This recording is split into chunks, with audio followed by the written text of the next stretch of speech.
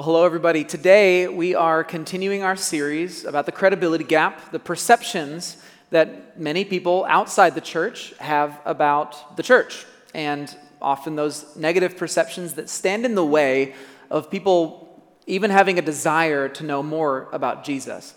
And so this is an intense topic. I will be the first to admit that. This is intense and it's uncomfortable, but it's one that I think is very important for us to talk about and to wrestle with as a church. Before we dive in today, I just want to remind you of two things that I said last week in our intro to this series. Number one, this series is not at all about pointing the finger. We're not pointing the finger at any other churches or any other Christians. This is about a look in the mirror. This is for us to understand how Christians are perceived in our culture so that we can do better.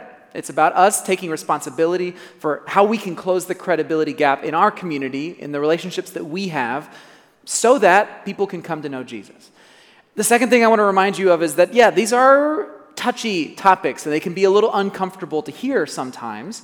And as a result, we are going to be tempted to draw back, to shut down, to put up walls. We're going to be defensive sometimes. It's just natural. But I'm going to encourage us all to keep our eyes and our minds open as we go through this, because again, if we can take this seriously and begin to close that credibility gap, it means that those that we love in our world can come to know Jesus. And that's what this is all about. That's what we long for more than anything, isn't it? So that's why we're talking about this, and I say we dive in and keep talking. Last week, we talked about the topic of hypocrisy, the perception of hypocrisy in the church, and today, we're going to talk about the perception of idolatry. And I'll explain why I'm using that word, because nobody would necessarily call it that, but we'll get into that in a moment. So go ahead and grab your Bible. We're going to dive straight into Galatians chapter 4 for our passage today. We're going to be in the New Living Translation. If you're watching online, hello. Feel free to grab your own Bible there, and we're going to read this passage. Now, in Galatians, Galatia was a region in kind of southeastern Turkey today. It was a Roman province, but there were a lot of Gentiles in this area, and this is one of the first areas that Paul really started to establish a very Gentile-centric church. And in chapter 3, Paul is reiterating to the Gentile believers in Galatia what it means to follow Jesus. He's essentially saying, look, when you start following Jesus, your entire life is transformed. You're a different person. Your identity, all the things that used to define you, they all kind of fade away and take a secondary place to the name of Jesus in your life. And yet, and we'll get into this here, it seems as if the Gentiles were falling back into some of their old patterns in Galatia. So let's read what Paul says to them, starting in verse 1 of chapter 4. And this is a bit of a longer passage, so pay attention and listen up as we read this whole passage. Okay, Paul says, think of it this way. If a father dies and leaves an inheritance for his young children, those children are not much better off than slaves until they grow up, even though they actually own everything that their father had, because they have to obey their guardians until they reach whatever age the father set. And that's the way it was with us before Christ came. We were like children. We were slaves to the basic spiritual principles of this world. But when the right time came, God sent his son, born of a woman, subject to the law. God sent him to buy freedom for us who were slaves to the law so that he could adopt us as his very own children. And because we are his children, God has sent the Spirit of his Son into our hearts, prompting us to call out, Abba, Father. Now, you are no longer a slave, but God's own child. And since you are his child, God has made you his heir. Before you Gentiles knew God, you were slaves to so-called gods that do not even exist. So now that you know God, or should I say, now that God knows you, why do you want to go back again and become slaves once more to the weak and useless spiritual principles of this world? You're trying to earn favor with God by observing certain days or months or seasons or years.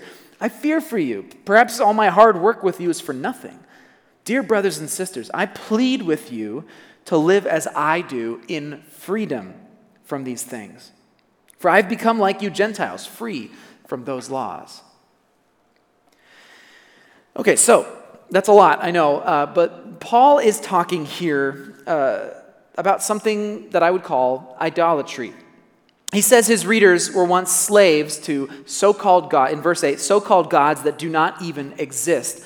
And then he asks them in verse 9, he says, why do you want to go back and become slaves once more to the weak and useless spiritual principles of this world?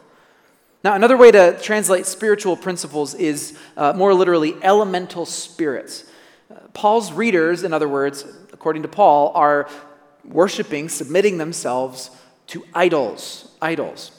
Now, Paul here is tapping into a very long thread of a biblical idea that actually goes all the way back to the beginning of the Bible. What he's tapping into is the reality that, and this may come as a surprise to you, that idolatry is actually the chief sin of humanity in the Bible. Like, it's the worst, the number one worst sin of the Bible. And I know that might come as a surprise to us because we don't talk about it a lot, but there's a reason why it is the first commandment of the 10 Commandments, not to have idols. So that's what he's tapping into here, and I think it's important for us to understand why. In the ancient world, and you probably know all this, but in the ancient world, just about every culture had a pantheon of gods to worship, right? There were fertility gods and gods of power and war and gods of wealth, gods of beauty, you name it. Pretty much every aspect of human existence that you could think of, well, there was a god for that. There was a god for that. And the basic idea that kind of was at the foundation of their worldview was that if you submitted yourself to those gods or gave up part of your life for them, well, then you'd get what you want. You'd get good crops or success in battle or pregnancy or whatever, you name it. So these were spiritual forces, they understood, to be at work in the world that you had to rely on day in and day out to get what you needed. And frankly, there was no question about this. Everybody understood that this was how the world worked. And so, you just had to maintain your allegiance to the gods or bad things would happen. Everybody knew that. So that was normal. So you can understand why these new Gentile believers in Galatia might be tempted to kind of, drift back to some of their old patterns, because their old idolatrous ways, because everybody else was doing this. This was absolutely commonplace, and you would have been seen as completely out of your mind if you weren't doing those things and going to the temple and making the sacrifices to the gods, etc. So they started slipping back into these old habits. And really, what could it hurt? What could it hurt just kind of hedging your bets a little bit and making going to some festival of Aphrodite? Like, is it such a big deal? Well, Paul seems to think it is. Look at how insistent he is in verse 12. He says, I plead with you to live in freedom from these things. So let's talk about this. Why is this such a big deal to Paul? Why is this to him such a massive, massive problem?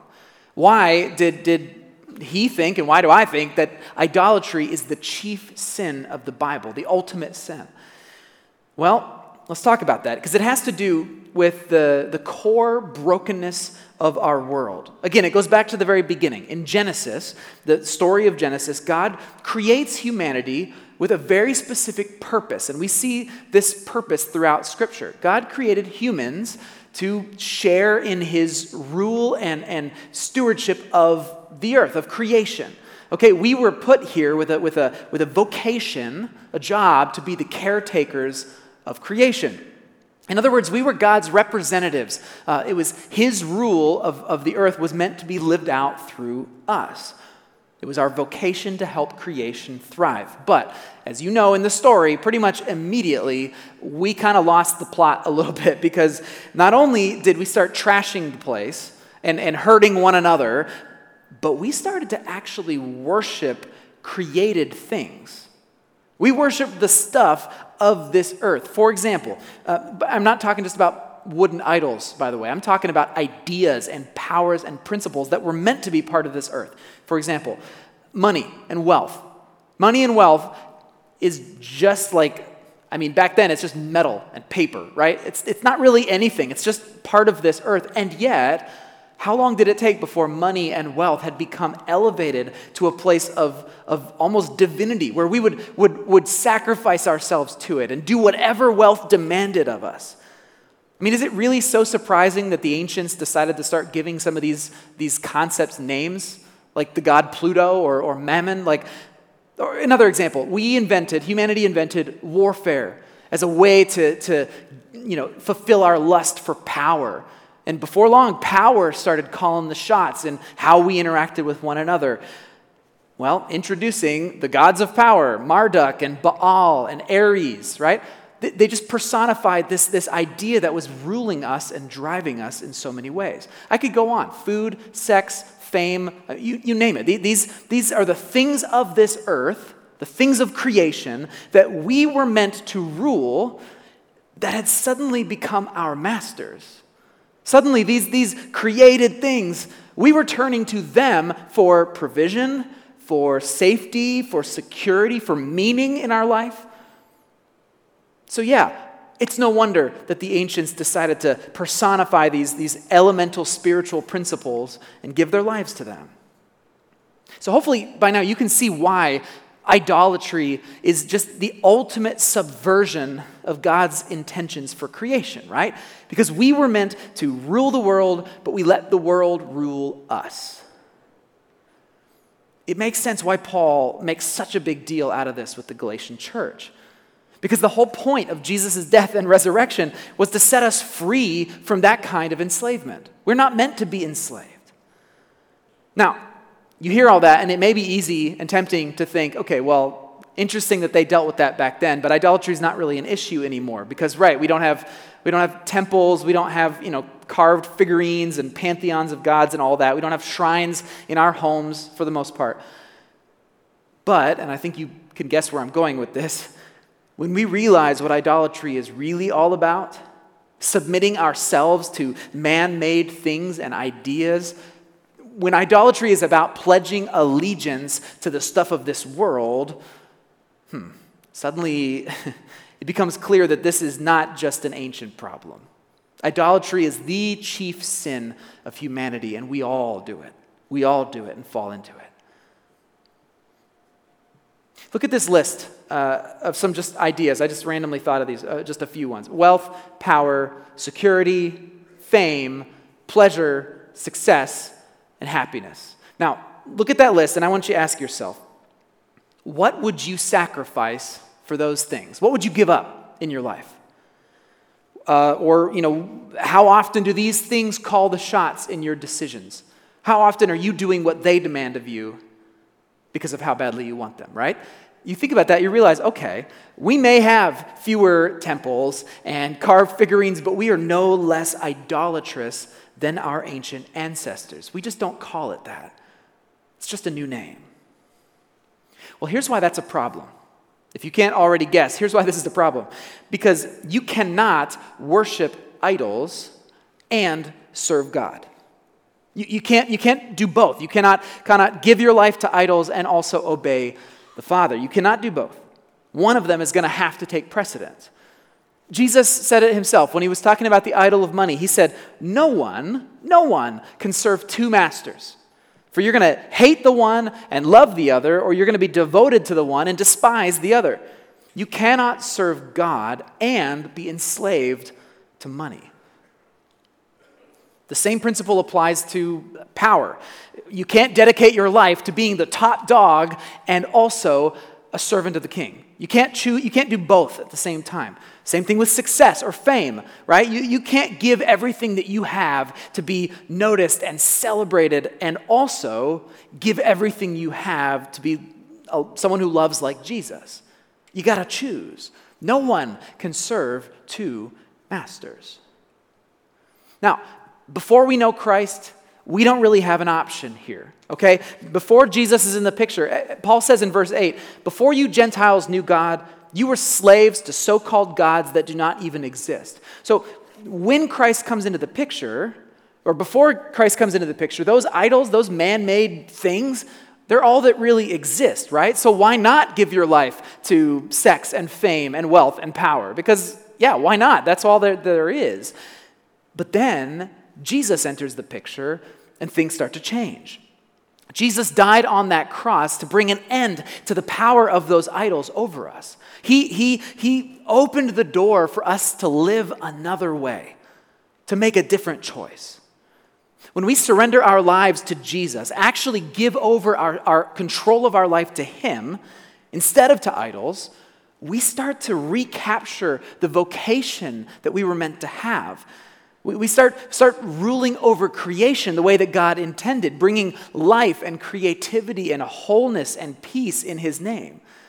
You see, following Jesus, surrendering to him, it starts to put things back in order.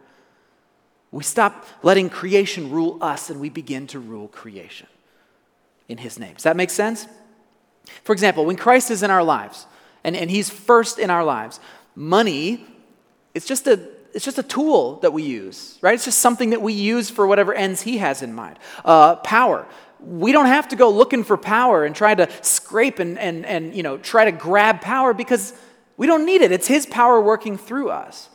Or fame or success or whatever. They lose their luster for us when Christ is first because we start measuring the meaning and the value of our lives in different ways. It's not dependent on the affirmation of others for whether or not we have value. You get the idea. As Paul says in Galatians 4, we used to live as slaves to the basic spiritual principles of this world, but now Christ has set us free from those things. So, that's what idolatry is all about in the Bible. That's how I understand it. That's how I see it. We're actually going to talk more about it in our Easter series in a few weeks. And I think it's really important for us to understand how crucial this idea is. But, I'm sure you're wondering, how exactly does this apply to the credibility gap? How does this apply to the perception that people have of the church?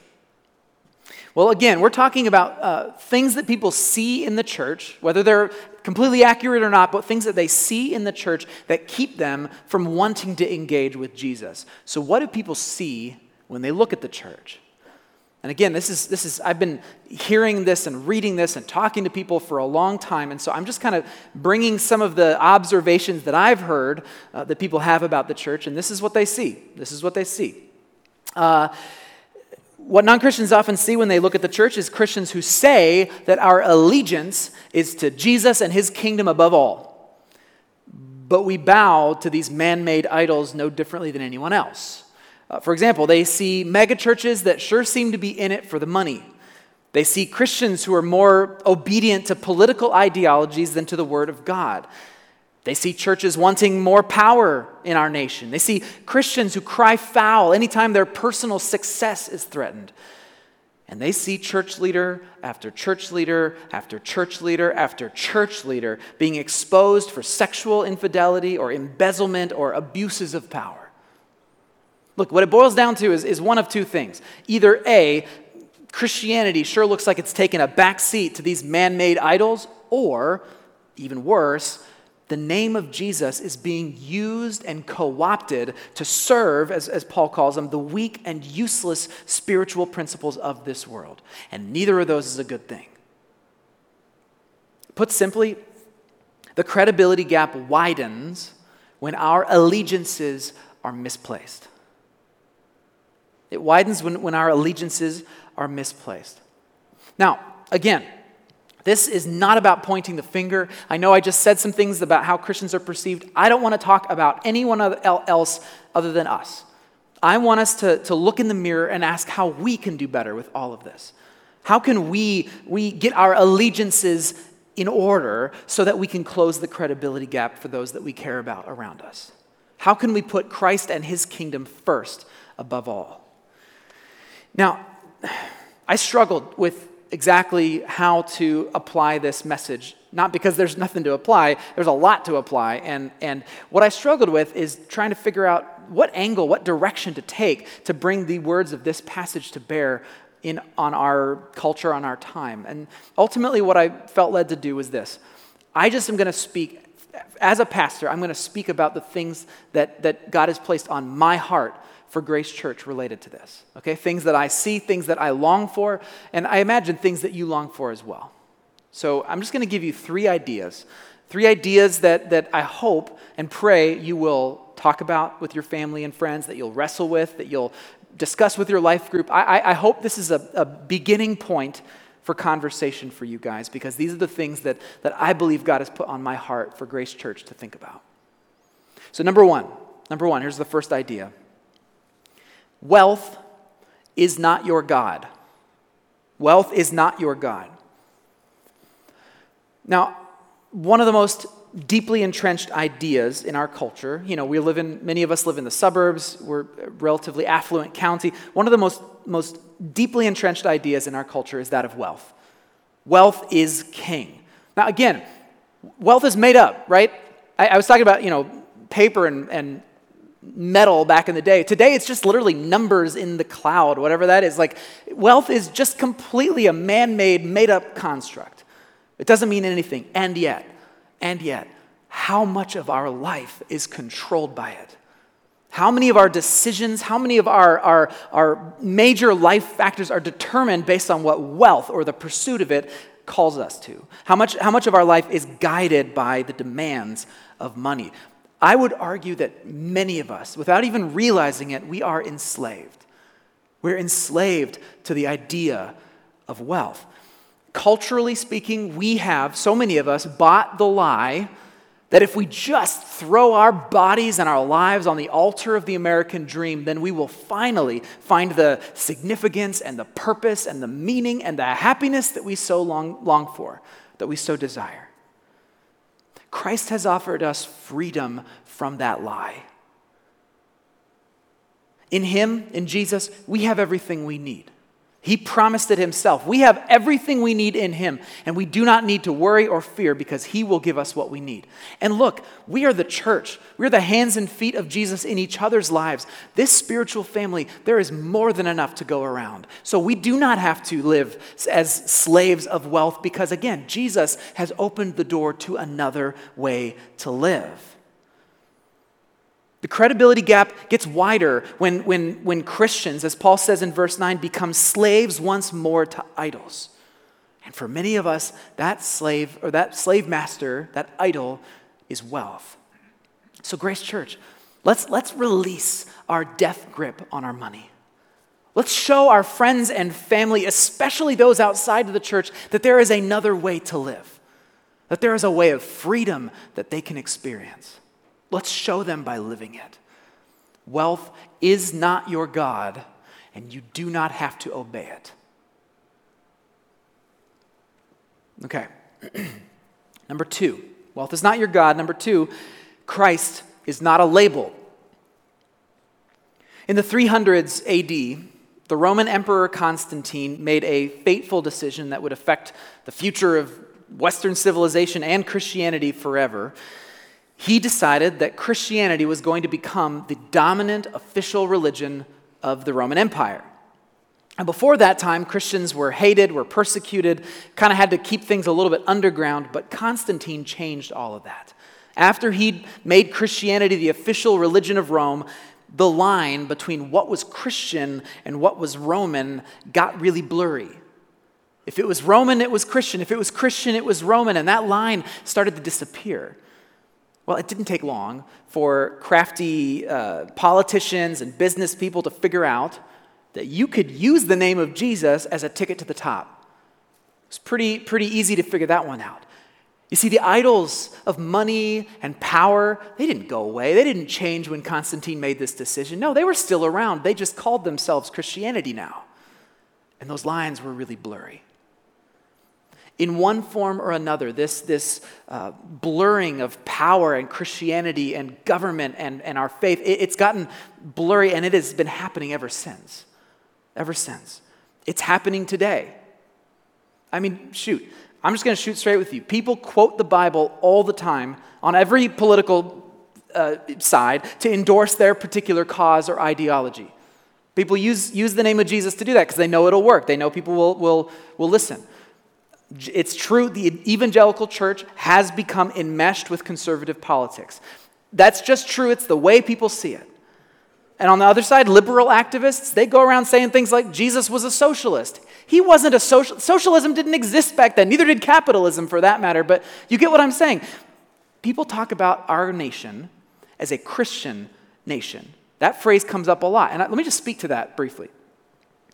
Yes, if we are followers of Jesus, we should be some of the best American citizens there are, right? What were the principles our country was founded on? Freedom, justice, equality for all. If we're following Jesus, then we should be the most free, just, and equal people that we know.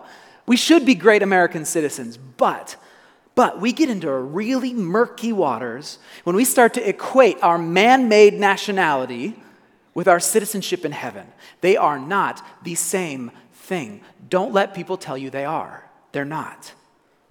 Christ is not a label. And I believe that if we want to close that credibility gap, then we've got to be very careful, really, really attuned, and paying attention to who is using his name.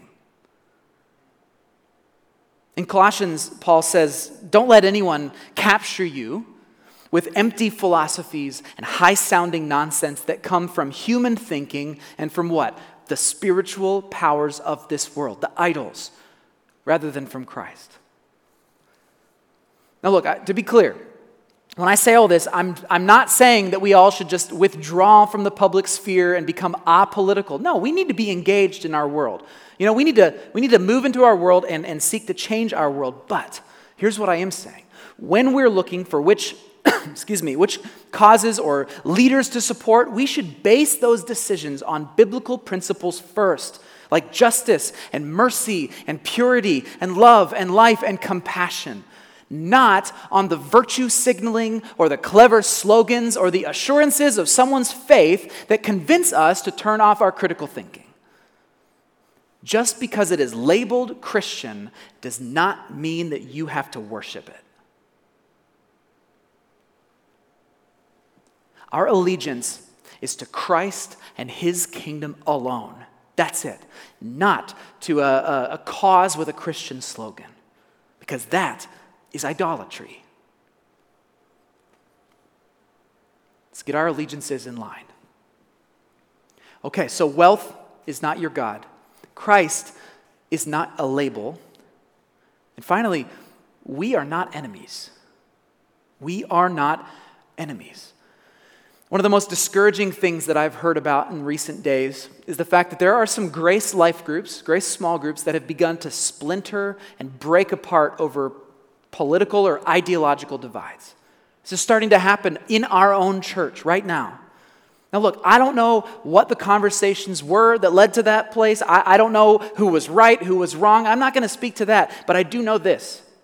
For a spiritual family to break apart like that, somebody was elevating the idol of ideology above the call for Christ to love. Somebody was elevating that ideology above Jesus. Look, I'm not saying everybody's to blame. I'm not saying, we're all the problem. I'm not saying that, okay? So don't hear me. Someone's probably right in this conversation, but I am saying, guys, if we want to close the credibility gap, we have got to do better as a community. We've got to start loving well. Look, we are in a time, inside and outside the church, where everybody is canceling everybody. Because you know why? Here's what it boils down to. We don't want people to change. We want them to burn, right? How could that happen in the church? We are a community of love. So let us be very, very resistant to that urge to cancel, that urge to cut people off, that urge to kick them out. When that mentality starts creeping into the church, our allegiances are way out of whack. And we're letting the idols of our world influence our faith and not the other way around. We're not enemies. We are not enemies. We are family. If anyone, in this divided and divisive time, if anybody is going to lead our broader community forward as a path out of all this muck and mire, it should be us. It should be the church. So guys, Grace Church, let it be us. Let's be leaders in love. Let's get our allegiances in order, and let's right the ship of our vocation. Let's be the rulers of creation who bring healing back into our world, life and love, all of it in the name of Jesus. And let's put those man-made idols back where they belong. I believe there's hope. I think we can do this because we have the Holy Spirit within us. And when we do, that credibility gap can start to close, and the people around us may just ask the question, who is this Jesus that you follow?